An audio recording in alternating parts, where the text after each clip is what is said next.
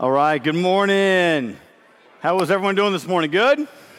All right, good to see everybody. So great to have Steve back. Let's give it up for Steve and the team. Didn't they do a great job? Awesome.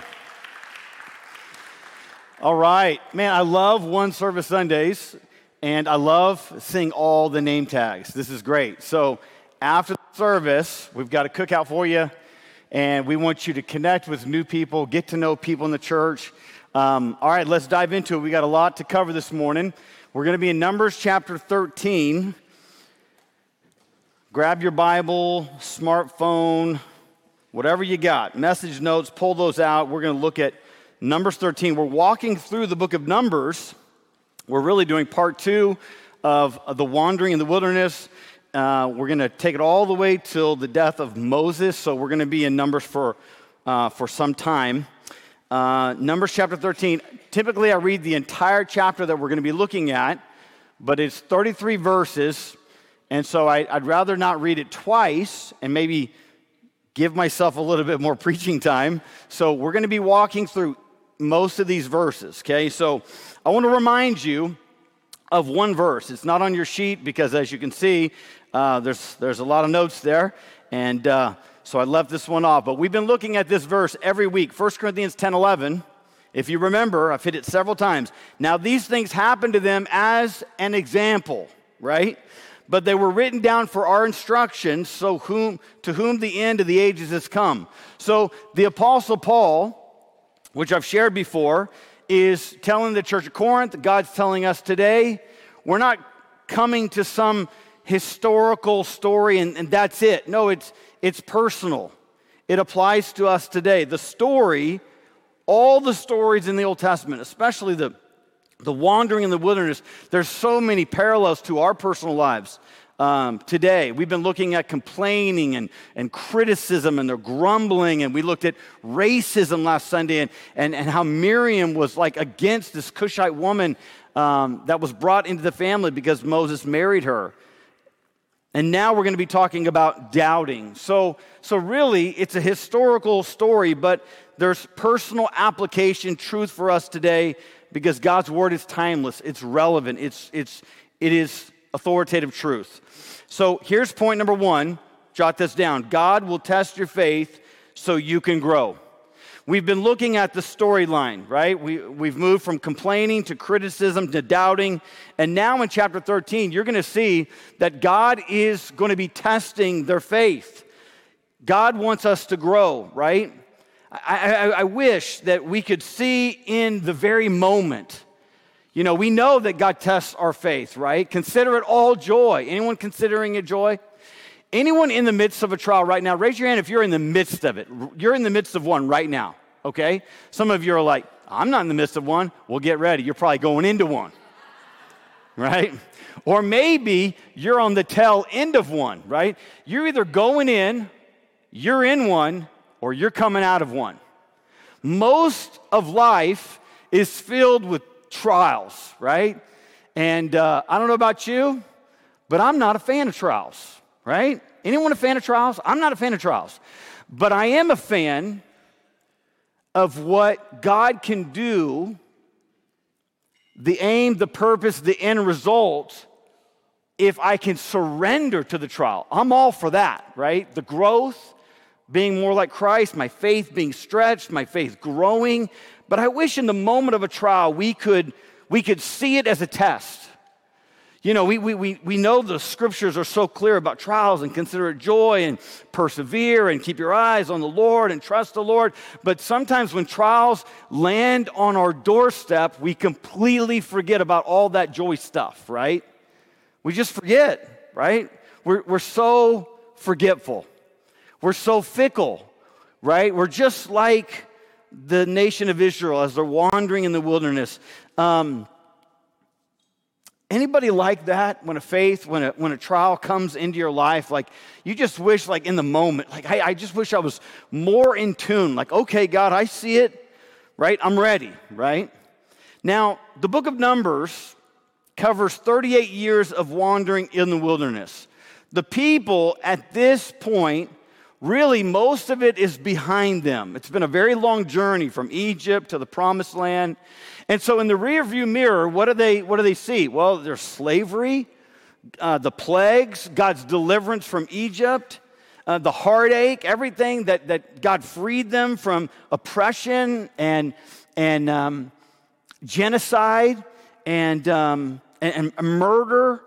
And then God says, I want you to go into the promised land. Now, we know that the promised land wasn't vacant. There were nations living in it, possessing the land. And sometimes, so Israel is called by God to go into the land, to possess it, literally go to war. I mean, full-on warfare. Confrontation, weapons, right? Fight to the death. No guns, no bullets, bombs, explosives, right? It was hand-to-hand combat. Maybe bow and arrows, spears, knives, clubs, fight to the death type of war.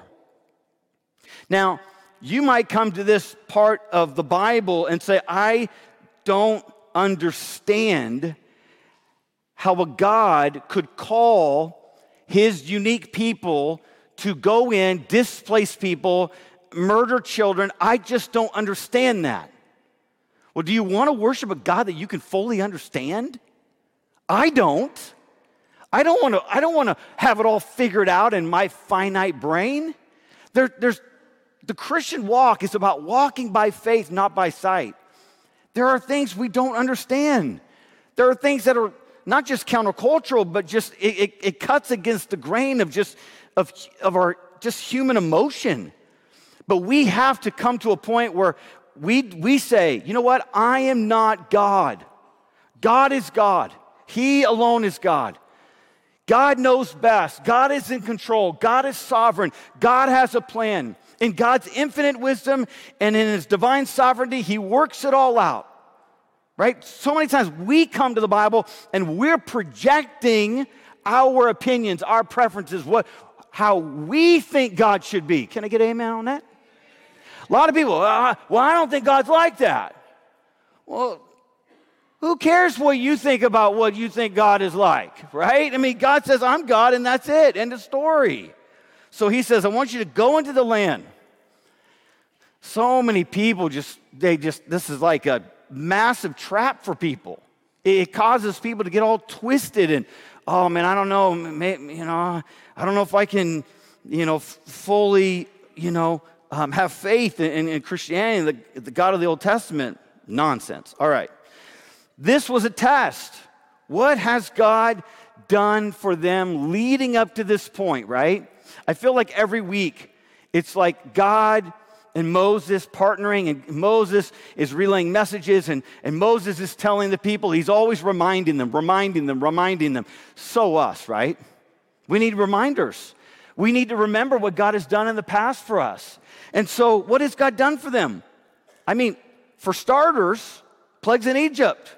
Pretty powerful, amazing plagues. It highlights the power of God, the fame of God, the glory of God, God's mighty deliverance, his outstretched arm. God saying, I hear your cry, I hear your agony, and I'm going to rescue you. That's a picture of the gospel. People are in spiritual agony, and Christ can set you free. Christ can rescue you. Christ can give you new life. He can give you purpose. He died for your sins. Your sins can be washed away. You can have life now, the abundant life now, as John talks about, and life beyond the grave. So, for starters, plagues. Then, God delivers them from Egypt, parts the Red Sea. Okay, stop real quick. Parts the Red Sea. They walk all night, and the waters are like hemmed up like a wall on each side, and they're sloshing through the water. No! I was hoping someone would correct me. Always correct the preacher, right? They walked on dry ground. Not sloshy, muddy bottom of the Red Sea. Dry ground, guys. Man. God rained bread down from heaven. But God, we don't want the manna. We're tired of the manna. Man, ungrateful. And you know what it shows me? I'm ungrateful. God, I don't want the manna. I've been eating this manna, God, for weeks and months and years. I'm tired of manna. I mean, God, give me some variety of manna. Can there be strawberry manna, blueberry manna? I mean, help us out. Chocolate manna, right? God provided water from a rock. He provided quail meat, right? They were like, we want meat. We looked at that a few chapters ago. And he did all of this for 2 million people, at least. Maybe 2.5 million. He produced a pillar of cloud by day and a pillar of fire by night, so God could guide them. So when it was time to move, they would move.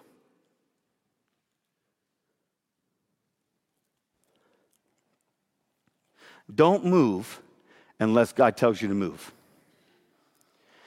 Sometimes we think a waiting season is a wasted season. No. Sometimes you wait and you feel like the waiting is not productive. You feel like the waiting season, it's not getting you anywhere. Hey, don't take, I understand what I'm saying. Hey, God calls us to, yes, step out by faith, take risks, but sometimes God says, wait on me. Wait on the Lord. So moment by moment, they were eyewitnesses to the miraculous. They saw God's hand of miracles. And now God is saying, okay, everything I've done for you now, okay, let's move, right? Let's go into Canaan. Let's go into the promised land. Let's possess it. God has given them ample opportunities to trust him. And God was testing their faith. Here's point number 2. To see God's faithfulness, you have to look back. You have to look back. If you want to understand God's faithfulness, maybe you might be saying, well, is God going to be faithful to me in my future? Well, look at your past, right? Look at your past. Has God been faithful in the past, right? God, I got this from my dad, God has a perfect track record. My dad reminds me of that all the time. God's track record, perfect. Because God doesn't make mistakes. He's 100% faithful. And so we can trust God's track record when it comes to his faithfulness and to our lives and to our future. Before we look at Numbers 13, let me set the stage real quick. I want to shift to Deuteronomy just real quick. I want to look at a few verses that kind of summarize kind of where we're at, right? And how the people responded. So this is linked to God calling the people, send spies into the land. Deuteronomy 1, 20 to 21. And I said to you, you have come to the hill country of the Amorites, which the Lord our God is giving us. See, the Lord your God has set the land before you. Go up, take possession. As the Lord, the God of your fathers, has told you, do not fear or be dismayed. Pretty clear, right? It's really clear. God is going to give this land to you. He has set the land before you. Go up, take possession of it. Go up by faith. Do not fear. Do not let fear paralyze you. See, oftentimes in the Christian life, we swing like a pendulum between faith and fear, faith and fear, faith and fear. Some moments, man, we're locked in. We're walking by faith. We're trusting God. And then other moments, we start losing it, right? And the pendulum starts swinging. And then we get paralyzed by fear. Anyone ever been paralyzed by fear? We've all been there. You can't think straight. You start losing your marbles. You don't know what to do. You start doubting God's goodness and doubting God's faithfulness. You become a complete wreck when you're just paralyzed by fear. Look at Deuteronomy 1, verses 26 and 27. Yet you would not go up, but rebelled against the command of the Lord your God. And you murmured in your tents and said, because the Lord hated us, he has brought us out of the land of Egypt to give us into the hand of the Amorites to destroy us. Well, those are some harsh words. Those are some harsh accusations. You have brought us to this land. You hate us. You want to destroy us. It's the exact opposite of what God wants to do in their lives. When you give in to fear, the enemy creeps in. The Bible says the enemy can get a foothold on you. And you know what the enemy's going to do? He's going to whisper lies to you. God hasn't set the land before you. God's not going to provide for you. God's not going to allow you to possess. No, fear's going to creep in. And then the enemy is going to try to get you to turn on God. Oh, God, you're not good. You're not faithful. You know, you don't love me. I'm not worthy. You want bad, not good for me. Deuteronomy 1:32. A few verses later, yet in spite of this word, this is key. You should underline this. You did not believe the Lord your God. Underline it, circle it, put a star next to it. You did not believe. The real issue was doubt. They doubted God. They did not believe that God would provide. They didn't trust God. All right, so that's backstory, summary. This gets us to Numbers 13, 1-2. Here we go. The Lord spoke to Moses, saying, send men to spy out the land of Egypt, which I am giving to the people of Israel. From each tribe of their fathers you shall send a man, every one a chief among them. You know what's beautiful about this? God, in his grace, gives them a plan B.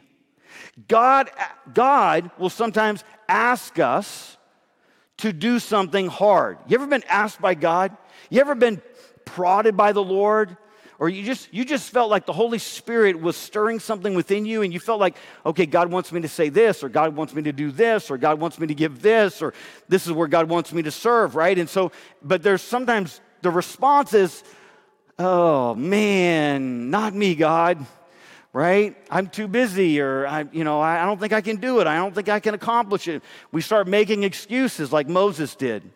And then God is not going to let go of us, just like Jonah, right? God doesn't let go. He's calling you, and he's working on you. He's working on you, just like he did in the life of Jonah. And then God sets it up, gives like a plan B. Watch for the plan B. But sometimes we're so disobedient, we're hard of hearing, we have hard hearts. God's trying to get our attention, and we're trying not to listen. God wants us to walk with him by faith. The people were afraid, like they couldn't get everyone to march to go into the land, so they came up with this, it was like, okay, get one guy from every family in the nation, and hopefully these guys will go in and they'll come back and they'll be full of faith and they'll say, God is with us, the land flows with milk and honey. And so out goes the spies, the best men, the best leaders, one man from every family. They're going to bring a report back. This is a test of their faith. By faith, they can possess the land, or they could be filled with doubt and they can go back into the wilderness. And the same is true for us. When we are tested, are we going to trust God, or are we going to live in doubt? Faith is a choice. Faith is a choice. Just like fear is a choice. Faith is a choice. Here's the thing about faith. You're not going to be pushed into it, right?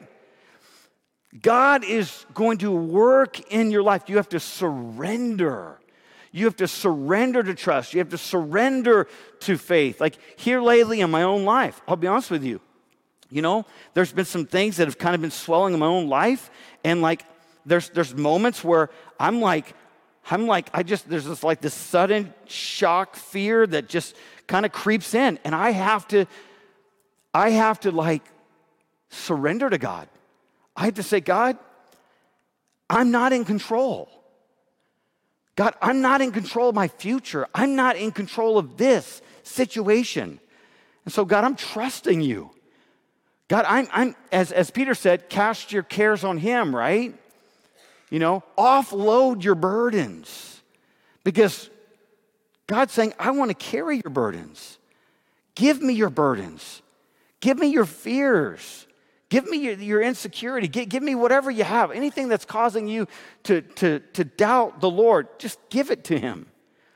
Faith is a choice, right? You choose it. You choose to live by faith. We choose faith over doubt. Faith is so central, foundational. It's a fruit of the Spirit. It's a foundational attitude that we have to cultivate. It's a spiritual thing that by the Spirit of God, we can live greater lives of faith towards God.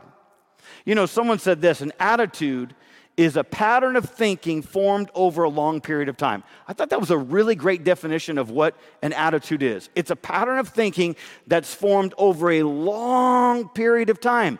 So what that means is we all have different attitudes, different patterns. Just like faith or doubt. You can approach your life and trials in the future with faith, pattern of thinking, or you can approach it with doubt. I love what Oswald Chambers said. He defined faith so well. He said, faith is deliberate confidence. That's choice. It's deliberate confidence in the character of God, whose ways you may not understand at the time. It's deliberate confidence. It's choice, but it's also faith and hope are so tightly connected. It's this confidence in the character of God. That's what hope is. Hope is rooted in the unshakable promises of God. We can face the future. We can face the trials. We can face the tribulation. We can face the pain. We can face the sorrows. We can face all of the questions with no answers because of the character of God. Because God is good. God is faithful, right? God is kind. God has a purpose and a plan. He decrees things. He allows things to happen. But at the end of the day, everything's filtered through the Father's hands. You know, when circumstances go sideways, you know, you can fret, you can wring your hands, you can lose sleep, you can overthink it. And sometimes we give into that doubt and that fear and we overthink things. Or we can trust God. We can have this deliberate confidence. I almost think it's like this quiet confidence in the midst of fear that's swirling around us, that wants to attack us, but we just say, God, you got this. God, I don't know how, but you got this, because I don't got it. Elizabeth Elliot said, faith does not eliminate questions, but faith knows where to take them. Amen? Faith doesn't eliminate questions, but it knows where to take them. When you have questions, are you taking them to God? If attitude is a pattern of thinking that's formed over a long period of time, then you can form a pattern of not having faith, not believing, not trusting, not having this deliberate confidence. You can be so caught up in fear and anxiety and uncertainty. Or you can surrender and trust that God is good. You know, we've all had mountaintop experiences with God, right? You know, some of those mountaintop experiences for me growing up, I had some, like summer camp was always a mountaintop experience. I don't know what it is about mountaintop experiences or summer camps, but God uses summer camps in the lives of teenagers to bring them to faith in Christ. I love what Winston Churchill said, mountaintops inspire leaders, but valleys mature them. Valleys mature them. Most of your life isn't going to be lived on the mountaintop. It's going to be lived in the valley, right? That's why Psalm 23, right, is as we walk through the valley of the shadow of death, we're going to fear no evil, right? We're going to keep our eyes on the Lord. Why is faith so important? Faith is all about the Christian life. That's what it is. It's the whole thing. God calls us to walk by faith. Faith is how we come to God. Look at Ephesians 2:8. For by grace you have been saved through faith, and this is not your own doing. It is the gift of God. So faith is how we come to God. The Spirit draws us. The Spirit convicts us. But faith is trust, belief in an object, which is Christ. Saving faith always has an object. Christ is the object. We're trusting in Christ. We're trusting in His life, His death, His resurrection. That's what we're trusting in. We're trusting in the gospel. We're not trusting in ourselves. We're not saying, well, I'm just going to pull up my bootstraps and I'm going to get my way to heaven. No. Only Jesus could get you to heaven. And He did it by a perfect life and a perfect sacrifice and with perfect love. Faith is how we come to God. Faith is how we grow in our walk with God. Colossians 2, 6 and 7. Therefore, as you received Christ, Jesus the Lord. How do you do that? You receive him by faith.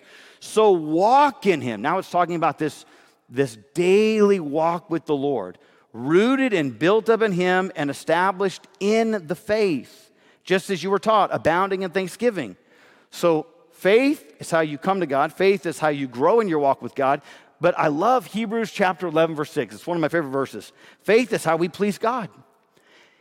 And without faith, it is impossible to please him. So put it in the positive. It's negative. Without faith, it's impossible to please God. We'll switch it to the positive. Faith pleases God. It's possible to please God when we have faith in God. For whoever would draw near to God must believe that he exists and that he rewards those who seek him. God wants us to grow in our faith. And so he's going to put regular tests in front of us to test our faith. Now, look at verse 17 of Numbers 13, 17 to 20. So we're kind of skipping this section with all the very difficult names of the tribes and all that. I'm just, okay, there it is, right. So I'm going to have to try to figure all that out. All right. Moses said to them to spy out the land of Canaan and said to them,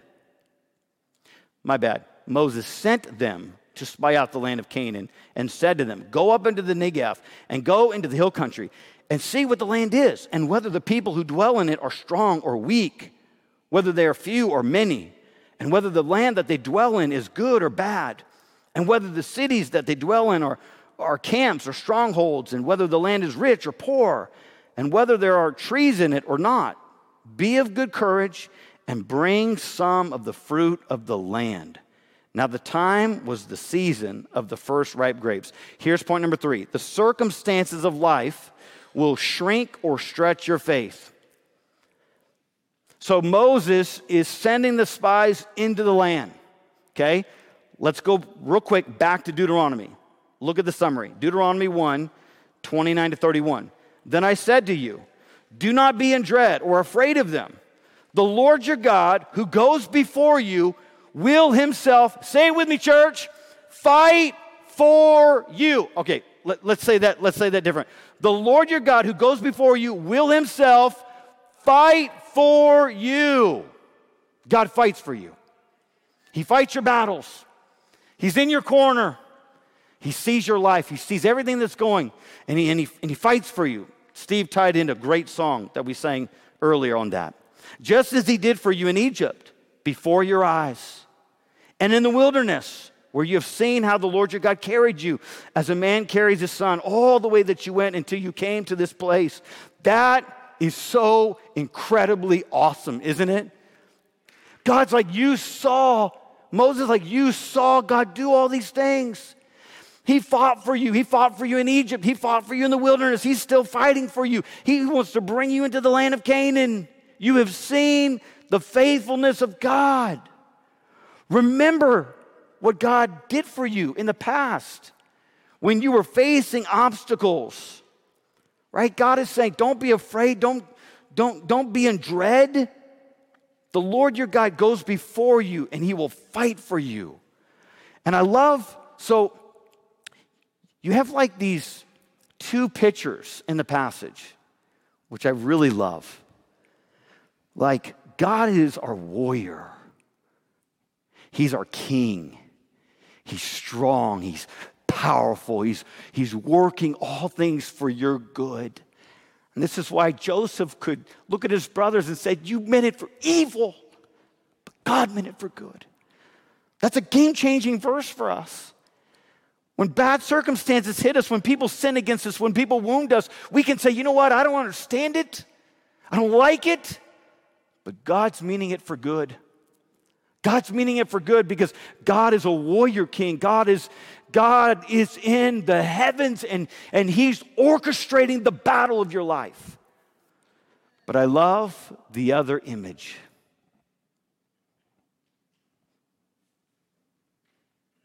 God carries his people like a father carries one of his children.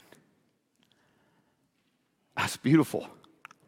Only God can be warrior king and loving parent, loving heavenly father. Moses is like, God, carried you in his arms. That's so tender.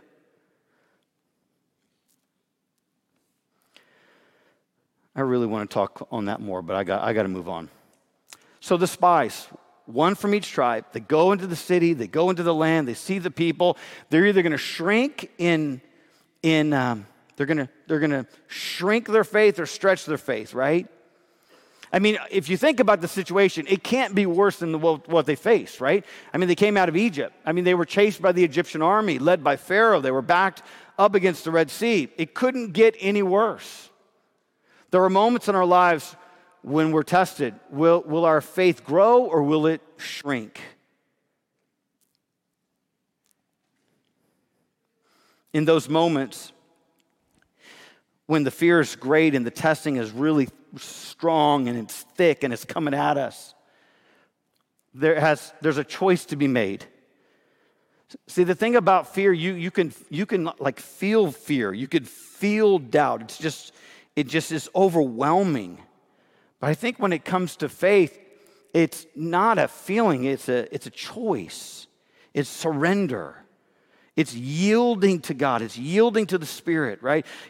We surrender to God again and again and again. Faith displaces doubt.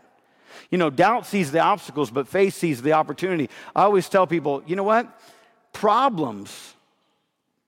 Opportunities are disguised as problems. Sometimes we're prone to see the obstacles and see the problems, but God is saying, no, I want you to see the problem as an opportunity. I was thinking earlier this week about the Apostle Paul, and when we walked through the book of Acts and how Paul, he had this opportunity. He had all these opportunities to go on these missionary journeys. He took Barnabas and Silas and John Mark and Titus, all these guys. Great opportunity. The gospel is spreading, but then he faced opposition. Opportunity leads to opposition, which is ultimately God's will. So as believers, we have to remember, you know what? God is going to grow our faith. And sometimes he uses obstacles and opposition to do that sweet work in our lives. Look at Numbers 13:25. It says, at the end of 40 days, they returned from spying out the land. So can you imagine what it must have been like for the people? I mean, can you imagine waiting 40 days? You know, are they back yet? Are they back yet? No emails, no text messages, no FaceTime. Hey, Caleb, what's going on, man? What are you seeing? Nothing like that, right? Just waiting, right? The people have been waiting. Look at verse 26 and 27. And they came to Moses and Aaron and all the congregation of the people of Israel in the wilderness of Paran at Kadesh. They brought back word to them and to all the congregation. Like everyone shows up, right? There's good news, we're all showing up. We want to know. And showed them the fruit of the land. And they told him, we came to the land to which you sent us. It flows with milk and honey, and this is its fruit. They came back. I mean, they got this stellar report. Man, the land is flowing with milk and honey, and here are the grapes. I mean, somehow they got the grapes, right? I don't know how they did it, but they got the grapes. They brought the grapes back, maybe these massive, beautiful, ripe grapes, you know, and probably carried on sticks, and they're coming in, and the grapes are on the vines, and the people are just, I mean, they're just soaking in the news. Verse 28. What does that first word say? However. Interesting. They bring back good news. But then it says, however, the people who dwell in the land are strong, and the cities are fortified and very large. And besides, we saw the descendants of Anak there. The first word, however, that is us. God says, I want you to do this. We obey, we do it, we listen. God shows us, he's going to fight for us. I'm going to provide this for you. We see God's good plan, but then there's something we see that we don't like, and then we begin not to trust God. However, doubt is creeping into their hearts. Now, you might say, well, when it comes to life, you know, I'm a realist, right? I see it for what it is. I want the facts, but God says, No, that's not being a realist. That's being a doubter. When you see it all and then you begin to doubt, that's not having faith in me. They come back and they say, the descendants of Anak are there. Well, think of a combination of an NFL lineman mixed with an NBA center. Big boys. These are some big dudes, right? These are the big kids on the block. You know what I mean? No one messes with these kids, right? And so they're fearful. Look at verse 29. The Amalekites dwell in the land of the Negev. The Hittites, the Jebusites, and the Amorites dwell in the hill country. And the Canaanites dwell by the sea and along the Jordan. All right, time out. Deuteronomy 1 gives us the summary. God said, I'm going before you. I'm going to fight for you. I'm giving you the land. The problem was not the giants in the land. The problem was not the fortifications. It wasn't the city. It wasn't the descendants of Anak. No, the problem was lack of faith. Their attitude. It was their lack of trust in God. Their lack of confidence in God. You know what I heard someone say? When the storm of life blows through your life, you have 4 options. You have 4 options. You can fight, you can flight, you can fright, or you can have faith. And I think that applies not just to the story, but it applies to us, right? When we see it for what it is, how are you going to choose to move forward? Fear is a choice, so is faith. Look at verse 30. But Caleb, I love this, Caleb quieted the people before Moses and said, let us go up at once and occupy it, for we are well able to overcome it. I love Caleb's faith, man. I love how Caleb's like, let's go take the mountain for God, right? I mean, Caleb is like the Old Testament personality of Peter in the New Testament, right? Impulsive. This is my take on Caleb.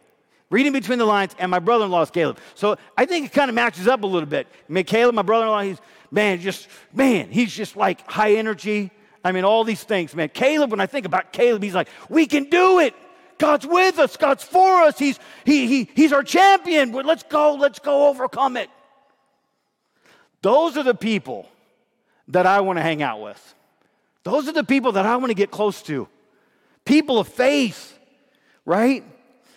Caleb is having to quiet the people before Moses.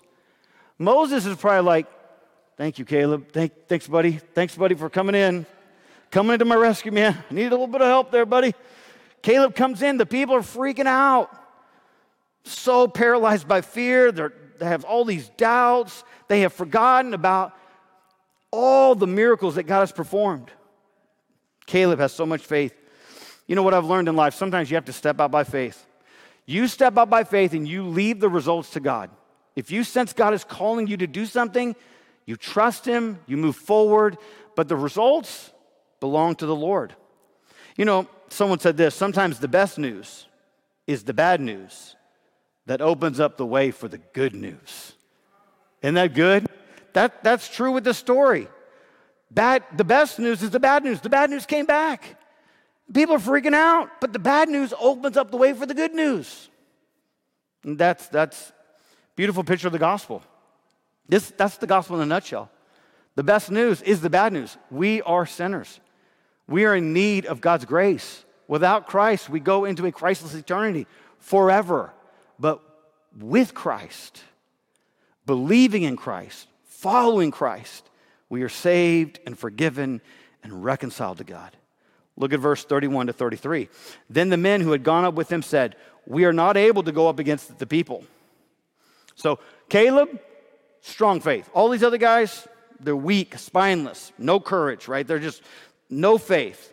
We are not able to go up against the people.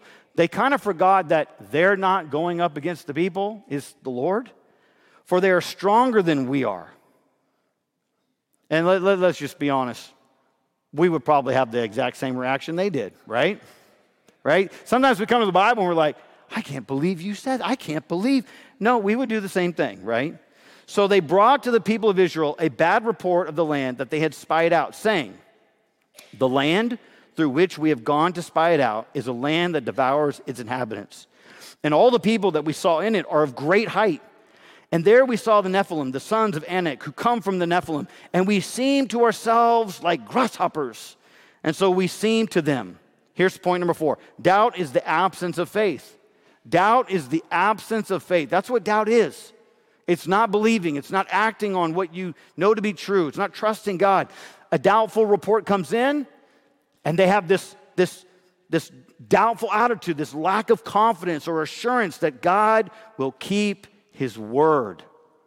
Sometimes doubt creeps into our lives. Sometimes it's disguised as fear, God's not going to protect me. Sometimes it's disguised as anger, God's not going to solve my problems. I don't know what I'm going to do. And we battle doubt. How do we lay hold of faith? Well, the Psalms. I wish I had more time to give more Psalms, but Psalm 62:8, trust in Him at all times. O people, pour out your heart before Him. God is a refuge for us, Selah. Psalm 46, 1-3, God is our refuge and strength, the very present help in trouble. Therefore we will not fear, though the earth gives way, though the mountains be moved into the heart of the sea, though its waters roar and foam, though the mountains tremble at its swelling, Selah. Verse 10 of chapter 46, be still and know that I am God. I will be exalted among the nations. I will be exalted in the earth. Attitude is everything. Attitude is everything. Faith is everything. Believing God. I love what Charles Swindoll said. He said, attitude keeps me going or cripples my progress. It alone fuels my fire or assaults my hopes. When my attitudes are right, there is no barrier too high, no valley too deep, no dream too extreme, no challenge too great for me. I think faith is it's choice. We lay hold of it, but it is a work of the Spirit. It's God's work within us to grow us, to stretch us, to increase our faith. It's a God thing as we surrender to His leading in our lives. Numbers 14, 1-2. Let's wrap up. Here we go. Then all the congregation raised a loud cry, and the people wept that night. And all the people of Israel grumbled against Moses and Aaron. The whole congregation said to them, would that we had died in the land of Egypt. Would that we had died in this wilderness. Point number 5. Doubt can easily creep into your heart if not checked. Caleb is saying, let's go. God's with us. God's for us. He's not against us. Let's go. He's given us these promises. But all the other people that went with him, nope, they don't believe. Only Joshua and Caleb. The congregation, they raise a loud cry, they're weeping that night. They're grumbling against the leadership. And they're saying, would that we had died in the land of Egypt. Would that we had died in the wilderness. Literally, they're saying, it would be better for us to be dead already than to move forward with God. And you know what? Their prayer will be answered. One day for every year, 40 days, they spied out the land, 40 days in the wilderness. Their prayer is going to be answered. 20 years and under, they'll go into the land. Those who obeyed the voice of God. They forgot the miracles. They forgot the provision. They forgot God's faithfulness. They said, God, you know what? It's just not good enough. They didn't rally in faith. They were grumbling in their community groups. They were grumbling about life and grumbling about, I can't believe Caleb and Moses and Aaron. They're just grumbling. Doubt leads to despair. They doubted God, and they fell into a dark pit called despair, and they just despaired of life. They despaired of the future, and they didn't keep their eyes focused on the Lord. So here's the question for us this morning. Let me phrase it this way. Am I a doubter? We have moments where we're swinging between faith and fear, but if you were going to examine, kind of step back a little bit from your life and look at the landscape of your life, the days, the weeks, the months, the years, and how you relate to the Lord when difficult things come your way, trials, tests, to test your faith. How do you respond to those things? Do you doubt the goodness of God? Or do you say, even when struggling, God, I don't understand this, but I yield to you. I'm going to trust you. And that's the challenge for us today as believers. As we look at Numbers 13, a little bit of 14, let's be believers that believe God's track record of faithfulness and hold on to it so tightly. Let's pray.